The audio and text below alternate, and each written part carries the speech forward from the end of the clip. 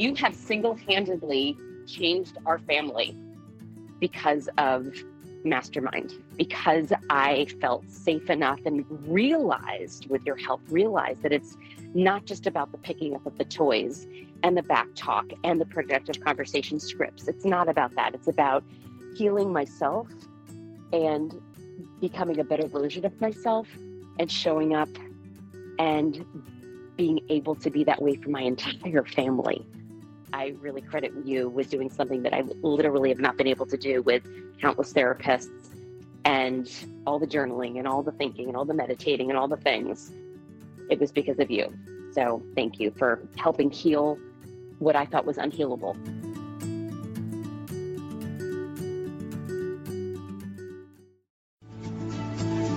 My name's Randy Rubenstein, and welcome to the Mastermind Parenting Podcast, where we believe when your thoughts grow, the conversations in your home flow.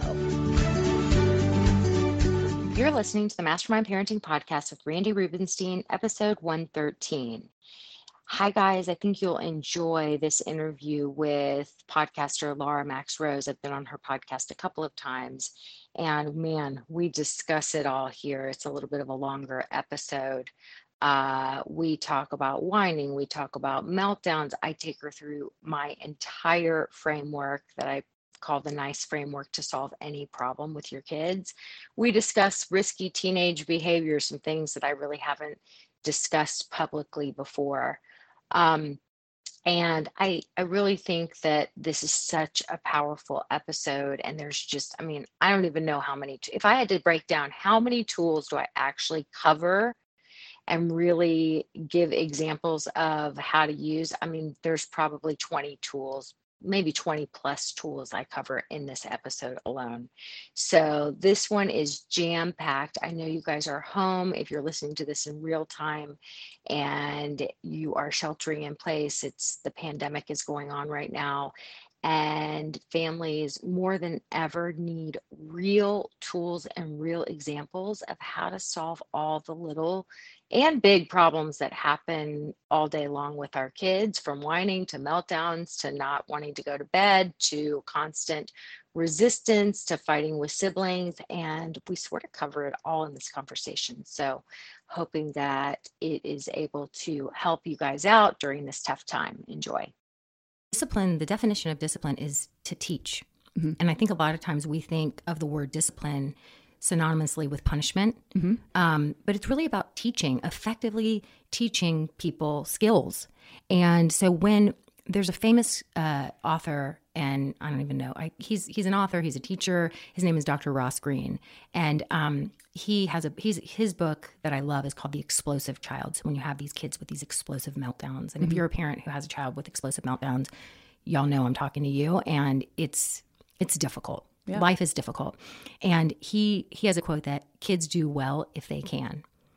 So if they're not doing well, meaning they're acting out and being super uncooperative and having explosive meltdowns, there's something to figure out. And they don't want to be acting that way. Right. No. They don't even feel good about themselves when they are. Right. We think that they're like doing it to punish us or something. It's not their it's not their favorite way to exist. No, kids do well if they can. So it used to be thought of that if you hold a baby too much, you're going to spoil the baby. Children like to manipulate us. It was almost like this pessimistic view on humanity that people were born to be evil. They were going to do the wrong thing unless you taught them through punishment that they were going to get punished if they did the wrong thing. But what we know now, and literally there have been studies upon studies that have shown us, we are actually pack animals. We are meant, we have a primal need to belong, to be part of a tribe, to go together. That invites cooperative behavior. So we are actually wired to do well, to get along, to be cooperative. So if a little tiny human, I love that you said my kids are whole people. Exactly. Yeah. If a little tiny human is not doing well or not being cooperative or acting out with all these behaviors, it's because they want us as the big humans with the fully developed brains and bodies to help them solve problems, to help them figure out how to be more cooperative, to feel better in their bodies so that they don't have to act out to let us know there's something to figure out. Right. They don't want to be in the wilderness. They want to be guided. But let's say we got the kid who like just won't let us buckle them in their car seat in the morning before school. And it's just a disaster every morning. Okay, so let me tell you. So really what I teach is I teach parents how to solve problems, large and small. And I have a certain framework that I take everyone through. And it culminates with productive conversations. So the parenting of yesteryear was all about lectures, bribes, rewards, punishments, threats. Okay. So it was the thought was kids aren't going to do well. Like they're going to try and control and manipulate and take over. And we need to trick them. Right. Like essentially be dishonest with them. Right. To teach them to do well is to show them that there's going to be negative effects from their behavior if they don't do well. But what we know now is that when they're not doing well, it's because they really want to tell us, hey, grown-ups, if I knew how to do better, I would, but I actually need your help right now. There's some kind of lagging skill. There's something to figure out. There's a problem that I need help solving. So if your child's whining, if they're acting like a dictator, if they're having constant explosive meltdowns, if they refuse to go to sleep, there's a problem. There's something to figure out, and it's up to us to not take it personally and help them figure it out and develop those lagging skills and take care of business so that they then can do well and they find the solutions they're really seeking, but they don't know how to ask for. So I'll walk you through a scenario this is reminding me of, and you can parenting coach me. Perfect. So my daughter will start to whine very randomly in the car when everything seems like it's fine. She'll just start going like making this noise. She's always done this. I'll ask her what's wrong and she doesn't want to tell me, but she just kind of keeps whining. I tell her, Selma, if there's something that you have to share with me, I want to listen, but I can't understand you if you're trying to express yourself that way. She'll either stop and say what it is, or she'll keep whining. And if she keeps whining, I just tell her, I'm here to listen when she's ready. And I ignore her. I keep driving because I feel like there's probably nothing I can do about that situation. If that's what ends up happening, she gets more and more worked up, ends up getting really upset.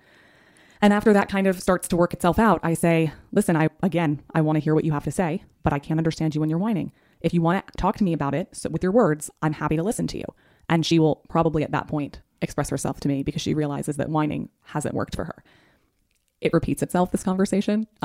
She's 3.5 years old. She's whined like since she could start whining. It's a way she expresses herself to me, no matter how many times I tell her, please use your words. It's her way of getting my attention. Okay, so let's walk through this as a perfect scenario. Yeah. Okay. So whining behavior, I don't know any parent that enjoys whining. It's pretty unenjoyable. Right. It's like fingernails on the chalkboard, right? Whining is actually a sign that they're in their emotional brain, but it hasn't gone to the point of no return. Okay. And it could easily shift back into, they could shift back into their thinking brain and problem could be solved. Okay. So whining is always an indicator that there is a problem that they are experiencing that they would like help solving. And when we get curious, we can either help them solve it and get back into their thinking brain, or we can make them feel more frustrated by adding to the problem. But now there's a consequence. Now I don't want you to be doing this. Okay. So she's telling you when she's whining, hey, I'm right in that middle part of my brain. I'm in my limbic system. So mom, if you get curious right now, I'm asking for your help. My whining is basically me saying, hey mom, I got a problem. Could you help me solve it? That's what the whining is. So when we look at it as this is an invitation for me to get curious and she's asking for my help right now.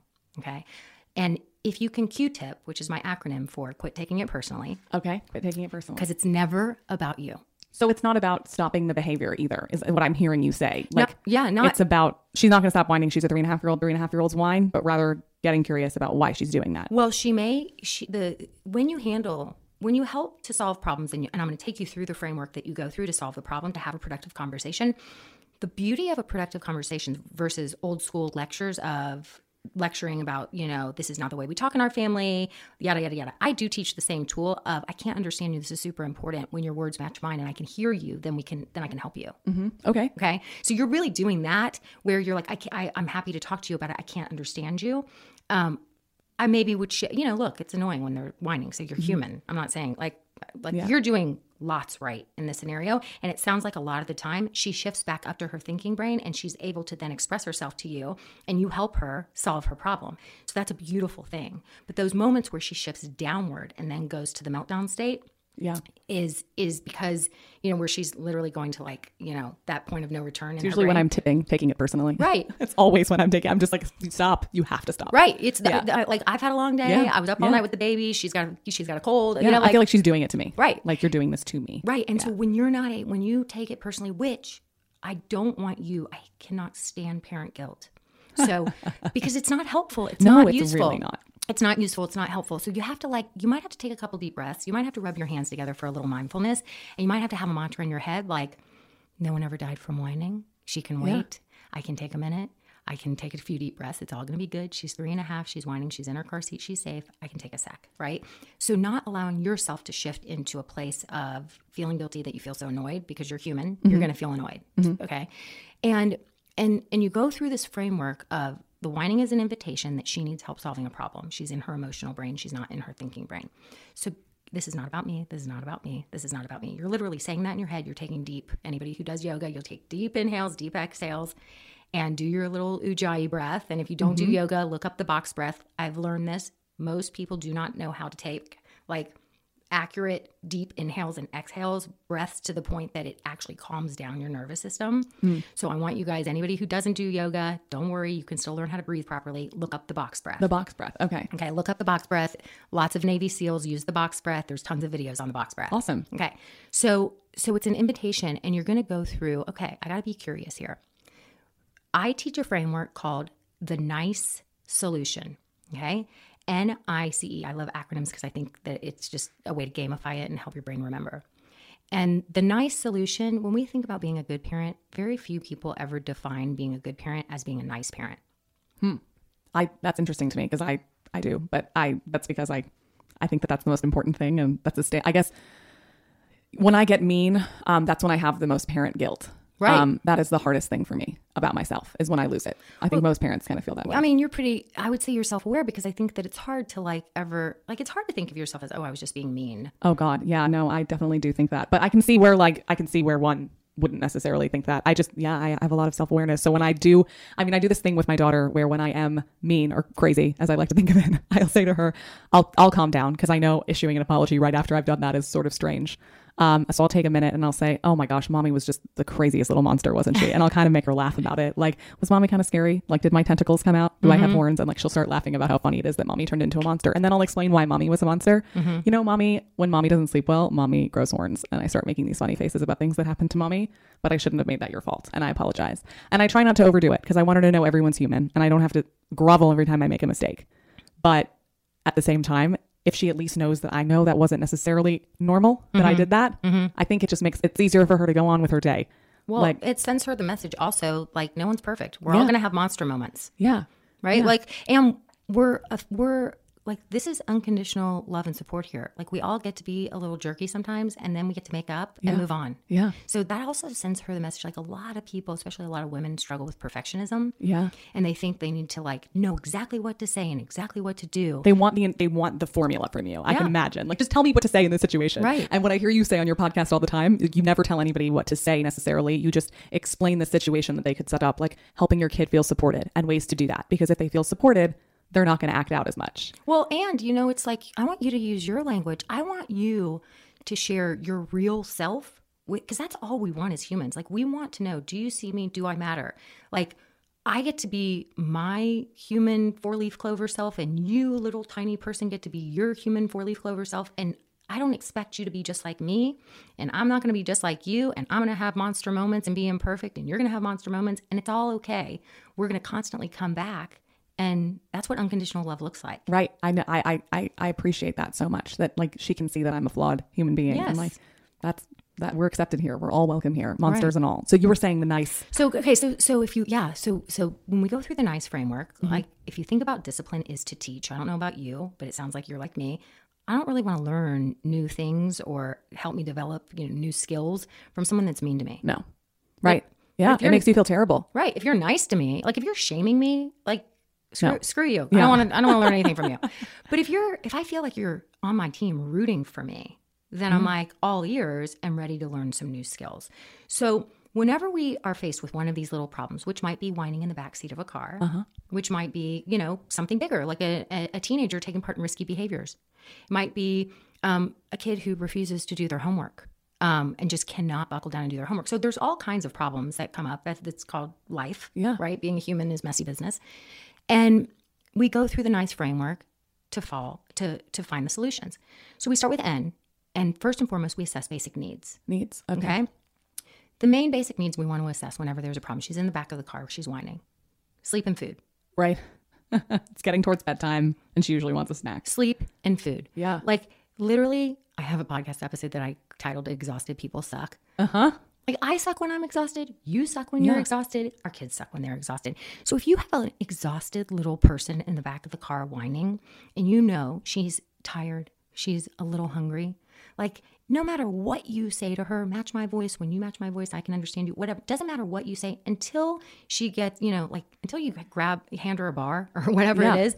And know when you get home, like you need to just get home. There's really no point in talking about it. She's letting you know, I feel dysregulated inside my body. I'm exhausted. No child's ever going to tell you I'm tired. Yeah. No, they're never going to tell you that. That's the ultimate surrender. Right. So all you can do in those moments is either you hand a bar, you redirect, you find a favorite song, you tell a silly story. You know that you're basically just going to be getting through the rest of the time together until you get that child to bed. So you're going to you're like, I have an idea. When we get home, how about if we take a shower or bath together? We're going to do like that. Something so that, because I want to have a little extra time getting to read and snuggle with you tonight. So how fast do you think you gamify it? Yeah, gamify it. I love that. Because you're like, oh, she didn't have a nap today. She was at school today. She didn't have a nap. She's freaking exhausted. She's probably hungry. No matter how much I talk to her about this whining business, she's just letting me know I feel dysregulated inside my body and I don't feel good right now. Okay. So anything you try to find out exactly what she's trying to tell you or whatever, it doesn't matter. She's just telling you she feels bad in her body. If that's the case, if you assess basic needs and you're like, yeah. So I can just stop there. I know it's basic needs and that's what we have to do. We have to take care of those basic needs to solve the problem. And there's really nothing I can do behind the steering wheel of this car other than try and redirect her a little bit. Okay. So I is investigate behavior. All behavior is communication. So it's like what Dr. Ross Green says. Kids do well if they can. So if a kid isn't doing well or isn't being cooperative, you have a whining child and you're like, no, she had a great nap today. And she I just gave her a snack. We just left the park. She's run around. She was so happy. So you're like, is she trying to tell me something right now? And it's like that's when you've talked to her and she probably moves up into her thinking brain. Right. You might go to a place of, okay, nothing's helping her to shift out of it. I wonder if she's getting sick. I always try to think about that because in the days before a kid's getting sick, they're always really cranky. Right. And then they get sick and you're like, oh my God, I was so mean. Right. We were just getting sick. Right. Right. Like you're like, is she getting sick? Yeah. We were just around so-and-so. So you're investigating. You're just kind of like looking. This is when you really Q-tip because you're investigating and you're like, hey, she's trying to tell me something. She's whining. She's not snapping out of it. I'm doing my whole, it's important. I can't understand you, but I can tell you want to tell me something. And this is really important that I understand you. So match my voice so I can hear you. And then we can figure anything out. Everything's figure outable. It's who we are. Yeah. Like we got everything. And so you're really sending her the message like, I'm your lady. I'm your girl. I got you, but I gotta be able to understand you. If nothing snaps her out of it, your brain's just going to, there's a reason she's whining. Okay. The C in NICE is communication. How do we communicate? So the first two are really just mindset. It's like you're assessing basic needs, you're investigating behavior, you're Q-tipping, you're thinking of what else could this be? Now it's go time. Now you're actually going to be communicating with her, okay? And so you communicate with what I call pack leadership, which is really just you showing up as the assertive, confident adult who lets her know, like, I got you. Yeah. I got a voice that's strong and direct, but also loving, not sing-songy camp counselor mommy, right? This is usually when I reach out and like I'll try to hold her hand if I can safely. Right. I've noticed like that's always like she almost always wants a hug when she feels that way. Like no matter what the problem is, it helps. So like if I could do the exact opposite of what my instinct is, which is to get really annoyed, I do something like I heard your C. I thought you were actually going to say like caring, but it's this, communicating in some way, just like. Well, the connecting piece, when you reach out and you physically connect with her, her love language may be physical touch, and you're attuned with her enough that you've picked up on that. Yeah. So you reaching out and touching her is actually the other part of communication, which is empathy. So empathy is, I see your perspective. I got you. I get it. Right. And there's lots of different ways that I teach how to effectively empathize with someone. But really with a little kid, it's as easy as speaking their love language. Like physical touch seems like it's something that speaks to her. So keep doing that. The other thing I teach is stating the obvious. I call it the stating the obvious tool, which is your voice sounds high. It's hard for me to understand. And your face looks upset. So something must be bothering you. Like, it's like what you said. So much of what I teach is exactly what you said, the duh factor, like brick to the head. Like, really? I need to, like people are like, I need to pay this lady to tell me this. But it's something so obvious, but we don't always recognize it. So with a little kid, even if they're going to that place of meltdown where you're like, your fists are clenched, your face is red, your voice is loud, you sound really upset. Just stating the obvious is letting them know, I see you. Yeah. I get it. It also does something for them where it helps them to sort of shift from that place of no return, that fight or flight place, to it brings a little mindfulness into it because they become aware of how they look. And it's not, you look like a little ridiculous baby. It's not shaming. It's just calling this sense of mindfulness to what is actually going on in their body. And it almost like snaps them out of it a lot of times when you start to state the obvious. It gives them some perspective on themselves. Yeah. So stating the obvious, the physical touch is basically saying, I get it. You're whining. You're going in the lower centers of your brain. You needed to feel connected to me in this moment. Yeah. Right. So without even you, because 77% of communication is nonverbal. Yeah. So you reaching back there and just touching her leg or touching her hand and you can tell that it calms her down is you actually meeting her exactly where she is in empathy. What are people wanting to ask you right now? And the question that I'm hearing is, oh, are you kidding me? Like, this is so much coddling and I'm being so nice to my kid. And like, I survived. How many times do you hear that? I survived my parents just telling me to be quiet when I was whining and I'm fine. Usually the people who tell me that are like, I'm like, were you? Right. Are you sure? Are you sure you were fine? But even as someone who I was certainly, if I was whining, my parents actually gave me a pin when I was growing up that had the word whining crossed out, like that I could wear. Like there was no whining allowed. So I knew that it was like not acceptable. And these things were done. Circle with the line? Circle with the red line through it. Like no fat chicks? Like no whining. Yeah. Not even kidding. Remember that terrible? Yeah. Horrible. Like there was a pin just, horrible. So I had that. I just knew that it wasn't acceptable. And even as I'm with my kid now, I know all these new age parenting tricks. And the thing that goes through my head when I feel the most heated is like, this is so ridiculous. Like I should just be able to tell you to stop. And why am I even doing this? Right. So what is your answer to that question before we move on to E? Because I know we've only gotten to Nick so far. Well, I would just say, how is it working for you? Yeah. And we want to do those things because they were done to us. Like, right. Like evolution, like we're supposed to do it a little bit different and a little bit better. Yeah. My husband actually has he has a great answer for that. And it really came up when our oldest son had started to go through the teenage years. And we had friends who were allowing a lot of partying to go on at their houses. And so there really became two schools of parents. Parents that looked the other way or even facilitated the partying going on at their house and would say, I'd rather have it's teenagers. I'd rather be having it at my house. Yeah. Right. And for everything. And just so y'all know, anybody who thinks you're going to be that parent or you are that parent, for everything you know is how much you don't know. Like times 10. You are so right about that. Also, when I went to those kids' houses, you talk about highly sensitive people, and I'm definitely one of them. So I've always been very sensitive. And I remember being 16 and being at my friend's house, and his mom was always the one who hosted our parties. And I just felt like he was so lonely because like his mom wasn't supposed to be his best friend. Like, yeah, she was cool and we all loved her, but like, I didn't really feel like he had anywhere to go when like he was in trouble because she was facilitating all these things that were happening to him that he didn't necessarily even want to be happening. Like high school's so confusing. And I just remember that. Like I remember feeling that loneliness and like, that's interesting on that. Like our parents, and this is my perspective. And I know a lot of people who are like, they're in that school of thought. I'd rather have it happening at my house. I'm at the age right now where I don't have friends with kids who are that old yet. But I always remember that. Like, I want to be a safe place for my child to come. I want to be available and like askable.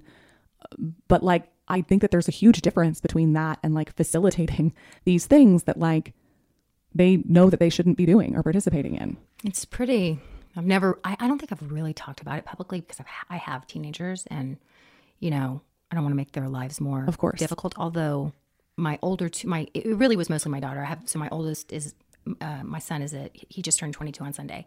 So he's a senior in college. Happy birthday. He's a senior in college. My daughter's 18. She's a senior in high school. And then my younger son is just turned 14 a week before, and he's in 8th grade. So really it's mostly been around my daughter because I think it makes her life more difficult when I speak out publicly. And she's almost done with high school, so I kind of feel like I can start talking about this stuff more now. Yeah. You know, I have seen it because I do have older kids. It's very personal how parents handle the teenage years and the risky behaviors. It does seem that the parents who allowed the partying to happen at their house, many of their children have gone on to have worse problems than they ever would have imagined, whether it was drug addiction, going to rehab, because for everything they thought they knew was how much they didn't know. They didn't know. Yeah. Yeah. And my daughter also has told me she appreciates that, like, I act like a mom, and she does tell me a lot, and we have a very close relationship. Her bedroom happens to be right next to mine, which has been a blessing, because when she goes through her teenage years of hurt feelings and all that stuff, and scrolling on social media and, feeling terrible and left out of the thing that she wasn't invited, whatever, like, she can't escape us. She's right there next to, you know, so that's been helpful. But my husband said, I remember when he had a friend that was like, why are y'all so, like, basically, like, why don't y'all pull a stick out of your ass? Like why, what's the big deal? And me and my husband both were pretty wild as kids. Right. So you know what it could be like from the front lines. There's sort of nothing that we don't know between the two of us. Yeah. And and his friend said, we turned out fine. And my husband said, I want more for my kids. I love that. That's his answer. I want more for my kids. And that's when I say, we're supposed to evolve as humans. Like I never come from a place of victimhood of, I wish my parents would have done this, this, and this. It's like, no, times were different then. The world was simpler, and things are changing, and we have to be malleable. We were fine, but we had to overcome a lot to be fine, maybe. Right. I mean, like, there's a reason why we want to do things differently with our own kids, right? And our kids will want to do things differently than we do. Hopefully, Yeah. I mean, that's the goal. Right. Right? Like, my kids are already old enough to tell me places that I've screwed up. Oh, wow. How interesting is that? What is that like? It's actually really interesting when they tell me, because when you go through this nice framework and you learn how to have these productive conversations on the reg, nothing's off limits. Right. So there's no perfectionism. There's no like they're never like, let me, stab you in the heart and tell you something really mean and tell you all the places you've screwed up. It's more just like we're having honest dialogue. And my daughter being like, yeah, remember when you made me scared of my own shadow because you would freak me out that some stranger was going to steal me, And it's funny because we just, for my son's birthday, he's wanted a dog really bad. So we just delivered this surprise puppy to him, a little French bulldog. Oh my God. And so of course, like, I was doing all this research and I found out, like, people steal French bulldogs. There's like a whole thing with it. So I just drove him and his girlfriend to Austin yesterday, and with the French bulldog, and the French bulldog's been with us. We're all in love with this puppy for the last week and a half. We were crate training it and doing all these things. And I'm like, so you need to you have to be really careful. Like, who's going to watch her when you're at class? And this, like, I was doing all this stuff. And Alec was like, Mom, you're being crazy. And I'm like, this is a thing with me. Yeah. Like, I think I raise the cutest and best children and animals. And of course, everyone's going to want to steal them. Right. Yeah. You think people are going to want to steal your kids? Everybody's going to want to steal you guys because y'all are all just too delicious, And my daughter says, she's like, you literally made me scared of my own shadow because of that. Like that, I was like, okay, well, I think I went a little overboard on that. Yeah. But of all the things you could have done wrong, I feel like that's a pretty good one. I've done plenty wrong. I've done plenty wrong. But the coolest thing is that when you can talk about it, I think it's like, yeah, we turned out fine because guess what? That's how we're designed as humans. Humans are designed to be resilient. Yeah.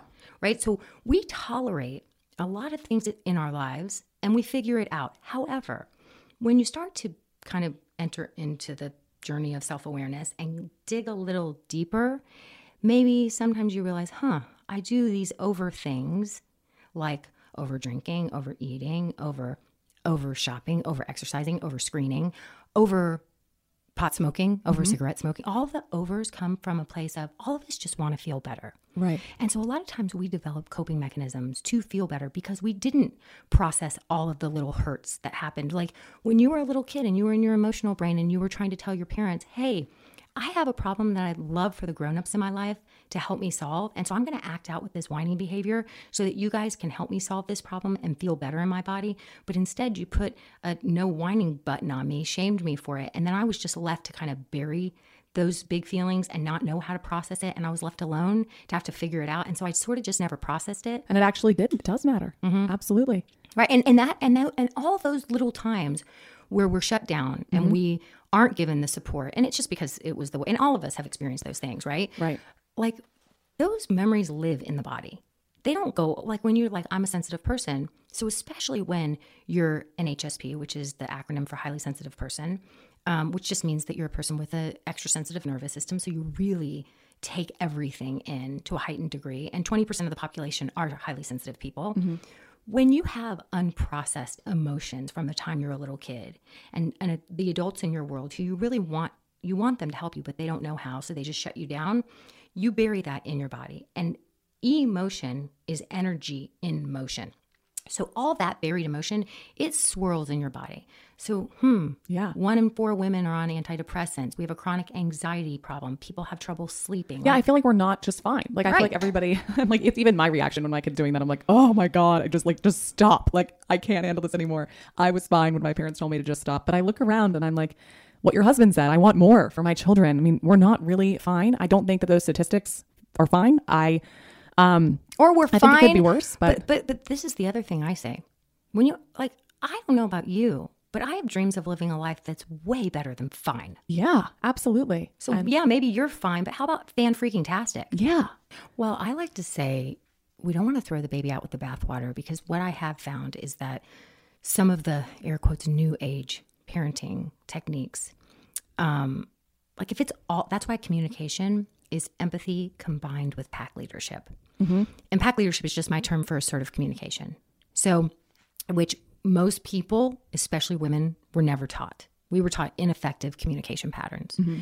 We say we don't speak directly. We say okay on the end. We're sing-songy, and little tiny kids are super literal. So if you say time to get your shoes on, okay, like they're like, oh, I have a choice. Yeah, they're like, not okay. Oh yeah, you've trained me that I actually can ignore you until you start yelling, and then I have to. That's true. Yeah. So we accidentally like create these patterns, and wonder why. They just won't listen until I start yelling, and it's because you train them to do that, right? Right. And you don't even realize that.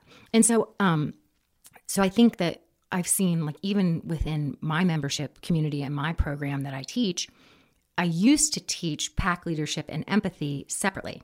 Mm-hmm. And I kept having moms that were like, the empathy is just not working. Because empathy, when you communicate with empathy and you let another human know, like, I get you. Like, I'm here with you. Empathy is like the secret sauce of creating a deep connection with another person. And if you think about it in your own life, like... Is this the E in nice, by the way? It's empathy? No. Oh, okay. Sorry. Empathy is part of communication, because you want to communicate in an empathetic way. But if you don't combine that assertiveness, that pack leadership, that we are humans on a primal level, I'm the pack leader, you are the little cave people, I will help you to feel safe and grounded. I will give you rules and structure and let you know when gymnastics is happening on Wednesday, here's the plan, we're coming home, we're having a snack, you'll be able to play and relax for a bit. At this time, 5 minutes before it's time to leave, we'll set the timer, then you'll put on your shoes, get your leotard on, and get ready for gymnastics. We'll get in the car and we'll go. Got it? So that's the pack leadership of, I am the person who's going to help you realize that we've got some structure and some order in our day. I will clearly communicate it with you. I'm not going to ask you for permission, and I'm going to let you know what it is. And when those little people all of a sudden need to go potty, when it's 5 minutes before or whatever, and we know how to not just be the pack leader, but also how to empathize, we're able to say, to take a deep breath and get down and say, you thought that you were going to get to play, and then it was going to be time, and we have to go and whatever, and now you have to go potty. So here's the thing. You can't always predict these things. We can't always schedule when you have to go potty.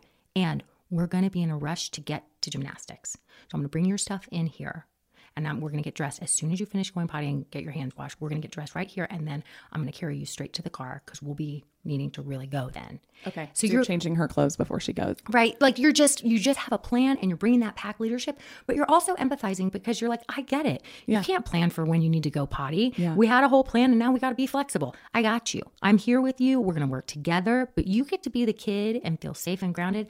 I'm going to be the pack leader who understands what you're going through, but don't worry. I'll let you know, and I'll help to run the show here.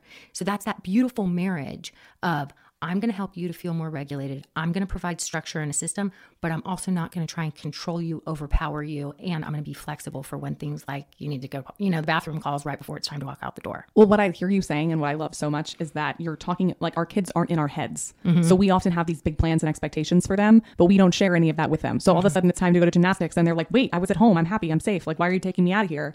And they don't want to go to, like, it's not even that they necessarily don't want to go. They're just startled. They weren't in our heads the whole time we were packing that gym bag. So we can say to them, like, here's what's going to happen. Like, here's what we're doing. And like, if they do have to go to the bathroom, you can change the plan around and just continue that conversation with them that they need to be filled in. They don't know what's going on. Well, that's a great point. And I think a lot of times why we don't do it, and this has been my own story, is that if you're a person that's not naturally super systematic and kind of operates from a place of there's a decent amount of internal chaos, you don't always have that plan in place. So to go and then to have the plan and then communicate the plan, it does take, you got to get your stuff together. Right. And so I think quite often we're operating kind of from a place of being a little bit behind the eight ball because we're not feeling organized in our own bodies and brains. And so stepping in, how can you expect your kids to get with the program if you're not getting with the program? Right. Yeah, it starts at the top. Right. You gotta own it. And I've had to own that about myself. I had to look around and see all the little piles of clutter in my house and know Yeah, there's a reason why things aren't moving along around here. So what's the E? I'm dying to know. Okay. So the E is enforce Okay. consequences. Okay. I'm so curious to hear what that means coming from your perspective. So this is where I say, don't throw the baby out with the bathwater in terms of it's not all about mindfulness and empathy. There are consequences. There are consequences. Yeah. And we have to, and I use the word enforce, which is I do it for a reason. Because the truth of the matter is that I'm all about being civilized and not overpowering and not trying to control other human beings. The only thing we can control as humans is our own thoughts. Right. And anytime we try to control another person, it will always lead to rebellion. So if we have a strong-willed one, they are going to rebel from birth when we try to control them and overpower them. Other kids that are kind of a more easygoing temperament, they just wait for the teenage years. Right. So they may be the perfect little children, and then they're either all hell's breaking loose. Oh my God. when they're a teenager, or they just get super sneaky. So you still think you have the perfect child when they're a teenager, but you're the parent with the wool pulled over your eyes, and they're doing it's like the preacher's daughter on Footloose. Okay, so how do you deal with that? Well, you deal with this, but you're coming in at the perfect stage because you got little tiny kids. And when you learn how to solve problems constantly having productive conversations, and you become a family that can talk about anything and everything, you're not going to raise sneaky kids, because the pack leadership and the empathy, it's a beautiful thing. And enforce consequences, which is what you said. They're going to have hard things they have to deal with in life. And when we allow it, it's a beautiful thing. That's how they grow to be resilient. So she may want to stay at home and watch cartoons and not go to gymnastics, because little kids live in the present moment, and she's super happy at home watching cartoons, and she's not thinking about last week when she went to gymnastics and when she was there that she had a total blast and she felt so proud that she mastered that somersault. Yeah. She's not thinking. She's thinking about this moment she's in right now.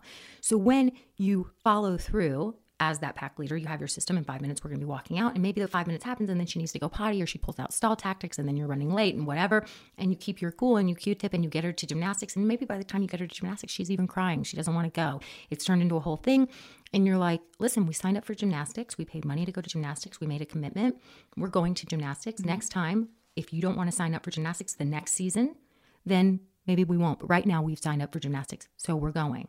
And she goes to gymnastics, and you Q-tip, you don't allow it to get you, you don't fight with her. You're not going to power struggle. You just follow through, and she goes to gymnastics. Following through like that is your ability to help her to build those resilient skills. And that actually is enforcing consequences, because the natural consequence of signing up for gymnastics is going to gymnastics. Right. You have to go. And enforcing, we think of the word enforce. Yeah. And it's like, what? Okay, tell me what I'm going to enforce. You're just going to enforce that she actually goes to gymnastics. She just has to go. I don't have to be yelling for her to get there, but if she's still really having a hard time with it, she's getting picked up and put in the car seat, and she's going to gymnastics. And she may go and cry the whole time she's at gymnastics. But she's going. Yeah. But you're following through. And so enforcing consequences is allowing her brain to learn cause and effect. Right? So she signed up and she's going. If she doesn't feel like going this time and whatever, you're going to gymnastics. Mm-hmm. The other, natural consequences. It's the hardest part actually as parents to follow through and allow it's what you said before, allow the discomfort to happen, and teaching our kids, like, it's okay. You can feel all the feelings. You're allowed to be uncomfortable, and it's not my job to try and dance like a circus monkey to make you comfortable all the time. Right. Like like life involves some discomfort. None of us were designed to be happy all the time. Actually, about half of life involves some negative emotions. So when we run from discomfort, and we teach our kids to run from discomfort because we're constantly swooping in to fix and solve and save them from the discomfort, we do them a disservice. The goal really is to lean in and feel the discomfort. And then after you drop her at school and she's crying and holding onto your leg, and you pick her up at the end of the day and you're like, oh my gosh, I missed you so much. Let me see that face. Do you know how many times I thought about you? Tell me everything. I need to know. What did you play with first? What was your favorite thing on the playground? And you find out all the things, and then y'all are sitting and reconnecting, and you're like, you know what? Today, when I dropped you, it was a little scary. Like, you didn't really want to go. You can recap that. And you did that. You were brave, and you went, and look at all the beautiful things you made and things you did because you were really brave today. That was amazing. So beautiful. I love that. Yeah. So the natural consequence of enforced consequence would be when you have an older kid, like I went through, I think last year, 7th grade, Mom on the soccer team, and he's like, Mom, I forgot my jersey. Can you drop it off? And I'm like, I can't. I'm a really busy day. Yeah, you're just not going to have your jersey because you forgot it. Mom, I'm not going to be able to play. Yeah, we're leaving on the bus to go to the other game before school's even out. I'm like, I am so sorry. That's going to be really hard. Mom, next time he doesn't forget it. Mom, the coach is going to be so mad at me.